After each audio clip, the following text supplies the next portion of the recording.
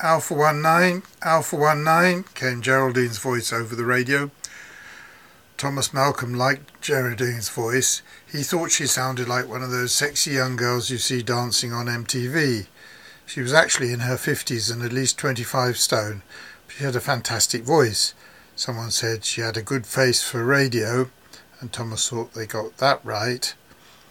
She also won Double Glazing Saleswoman of the Year 2 years running. Alpha 19, replied Thomas. He was always Thomas, not Tom, because he loved Thomas the Tank Engine, although it was actually named after his grandfather, who was also Thomas Malcolm. Thomas had been a machine fitter at the bottling plant, but with the recession he was laid off. He bought a grey Vauxhall with his redundancy money and turned to minicabbing. Alpha 19, pick up at King's Cross, Amherst Road, wait and return. This was the call he'd been waiting for. It was a regular every Thursday about midday, and Geraldine usually gave it to him if he was available. He started the engine and set off, his heart beating faster than normal. His mum's voice was still ringing in his head from the previous day. Although born in East London within the sound of Bow Bells and a true Cockney, she was half West Indian and used a West Indian accent when she wanted to stress things. "Thomas, what wrong with you? Why you don't settle down with a nice girl?" This was painful. Olive, his girlfriend of more than 3 years, had just left him and gone to Canada with some guy from her workplace. The radio crackled. "Alpha 19, how's it going?" He turned the corner. "I've got him in sight," he replied. The passenger was dressed as always in a beige jacket and trousers, with a white hat and carrying a briefcase.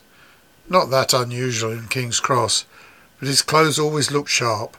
Thomas thought he looked a bit like a cartoon character, or Kid Creole. Thomas pulled up and the passenger got in. He never spoke. Thomas assumed he spoke little or no English.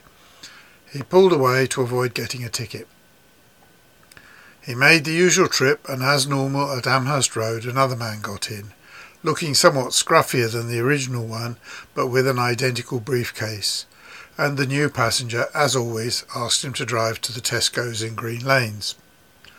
On the way, they both opened their cases, looked briefly inside, and closed them again. The combination was 7777 on both cases. Thomas had been watching them in the mirror. He parked up at the Tesco's, and the scruffy passenger got out, and handing Thomas 30 quid said, "Take him to McDonald's and then drop him back at the station."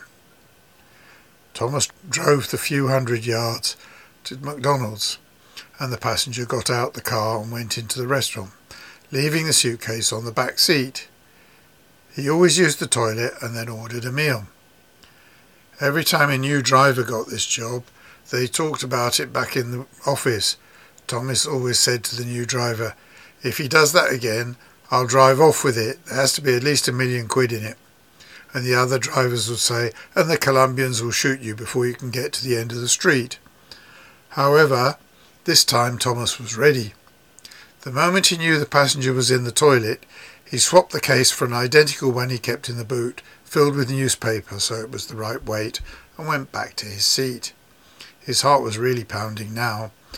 10 minutes later, the passenger returned, and he drove to the side entrance of King's Cross station where the passenger got out with the case and went straight into the station without even looking back.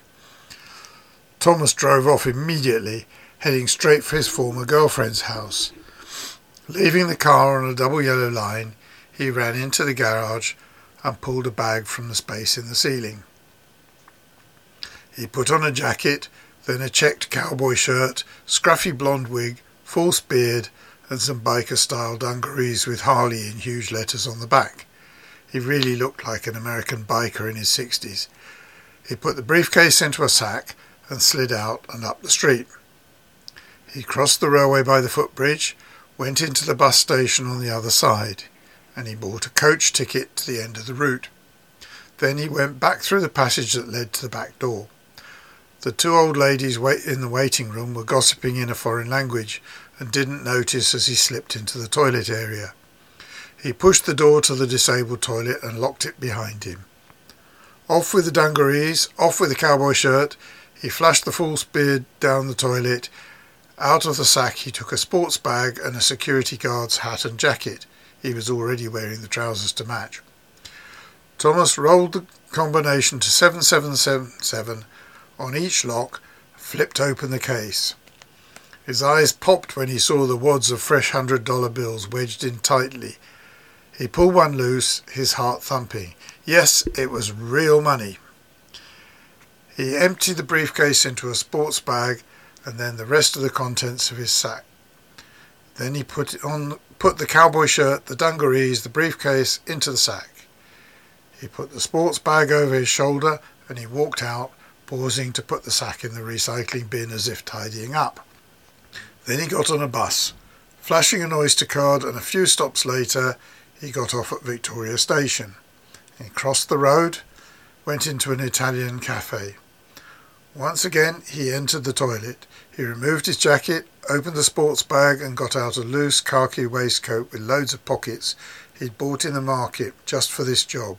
Carefully packed the wads of money into the pockets, and he also packed 2 shoe boxes full of money as well. He put the grey tracksuit bottoms over his blue trousers, replaced his blue uniform shirt with a fake designer sweatshirt, put on a baseball cap. After checking all the clothing he'd removed was in a plastic carrier bag, he left through the back door. He crossed the road and went into the post office, where he posted the shoe boxes to pre-arranged addresses. Then he took the train to Gatwick, where he collected a large suitcase with wheels from the left luggage. He'd really prepared for this. He knew the toilets in the airport had CCTV, so he crossed to the multi-storey car park and used the toilets there to change yet again. He emptied the dollars from the waistcoat into a small suitcase he'd taken from the wheelie suitcase. He put on a loose t-shirt with a Barbados flag he'd bought in Carnival. He removed the grey tracksuit bottoms to reveal the blue trousers from the security guard outfit, put on his baseball cap backwards. He swapped his driving shoes for sandals, checked in the mirror. Yes, he really looked like a holiday maker. He left the wheeled suitcase in the toilet, but his previous clothes went in a black bin liner that he put in a big bin as he left the car park. He crossed the forecourt, walked over to the BA check-in area for Barbados, and put his tickets and passport on the counter. The girl at the counter said, "David Thomas?" He paused blankly for a moment and then remembered it was the name on the fake passport he'd got from a bar in Essex Road from a very friendly but slightly drunk Russian guy. He quickly nodded. She asked him for an extra 50 quid to change the date on the ticket, and he handed over the £50 note he had expressly for this purpose. She typed rapidly on the computer and handed him a boarding pass. He put the little suitcase on the weighing machine. She tagged it and gave him the baggage check. He nodded his thanks, turned and walked through to the departure lounge nervously. The wait for the security check was very stressful, but the security guards were too busy dealing with a woman and her 4 unruly children to really worry about him. Having sandals and no baggage probably made him no threat. He walked slowly across the lounge to the chapel for a quiet moment alone. It was the ideal spot to wait. He kept his head down, and the few people who came in had their own worries and were not concerned with him. Just after 10 in the evening, 15 minutes before departure, he made his way to gate 37. There the TV was showing the news. He watched the headlines. A man was found shot dead in the toilets in King's Cross Station, and another man is missing, believed killed. There was a picture of him taken on his 18th birthday in West Ham Strip, with long hair. Luckily, it looked nothing like him. His car was found abandoned on the South Circular just after midday today. Police are connecting the 2 incidents and believe a biker gang was involved. They've released this CCTV video showing the people who may be able to help with their inquiries. The blurry CCTV image showed Thomas in his biker disguise with a sack on his back crossing the railway bridge. Quite by chance, there were 2 other bikers a few yards behind him. He remembered the bikers used the cafe a few doors from the station, and in fact that's what gave him the idea for the disguise. Thomas boarded the plane, put his earpieces in his ears and tried to sleep. That biker disguise was a stroke of genius, he told himself. He was too excited to sleep. His heart was really pounding. The airline stewardess came round and he ate the small, unexcited airline meal and had a hot chocolate.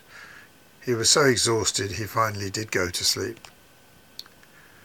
6 hours later, he was woken by his ears popping as the plane descended. The landing was very smooth and the passengers all clapped the pilot for his skill. Thomas was still barely awake when he disembarked. He thanked the pilot and crew as he left the plane like everybody else. It was still early in the morning, but stepping out of the plane was like entering an oven. The passengers streamed slowly and noisily into the terminal building, and he was relieved to be in an air-conditioned place again. His relief when he collected the suitcase was even greater. He changed 4 $50 notes for almost 500 Bajan dollars at the airport, and then took a shuttle bus into Bridgetown. He enjoyed the music in the bus and watched the other passengers. He didn't look out of place, he thought, looking at the people around him. Outside the main post office, he showed a taxi driver an address he had written on a piece of paper. "No problem," said the driver, opening the door. The taxi bumped along slowly. The driver was in no rush. He tried to make conversation about cricket, but Thomas was just too tired for that and nodded off from time to time. Near the top of a steep hill, they came to a stop outside a brightly coloured wooden house. The driver pointed to it. "That's Mrs. Malcolm's house. That'll be $8.50, said the driver. Thomas handed him a $10 note and said, "Keep the change." The driver thanked him and drove on. Thomas looked at the house for a minute, then he pulled the old-fashioned bell push and the bell clanged irregularly. A few minutes later, a short, stout woman with grey hair opened the door and looked at him blankly. "What you want? Me nah buy nothin'." She looked very stubborn with her arms folded, but her clothes were very brightly coloured, and with the morning sun on her, and with not much sleep, he was dazzled. She was a lot older, but he recognised her from the photos on the wall at home. "Hi, Nan. I'm Thomas, Elsie's son." "Oh, Thomas, why you don't say you was coming?" "I sent a letter saying I was coming. I sent it weeks ago," he lied. "Did you not get it?" Her face gradually broke into a smile, and then she laughed just like his mum. After much hugging and crying, Thomas explained, "Nan, I've done really well for myself, and I want to come home and marry a local girl." Nan replied, "We have plenty nice girl here, boy, but tell me why you want to marry them. You in some kind of trouble?" They both laughed.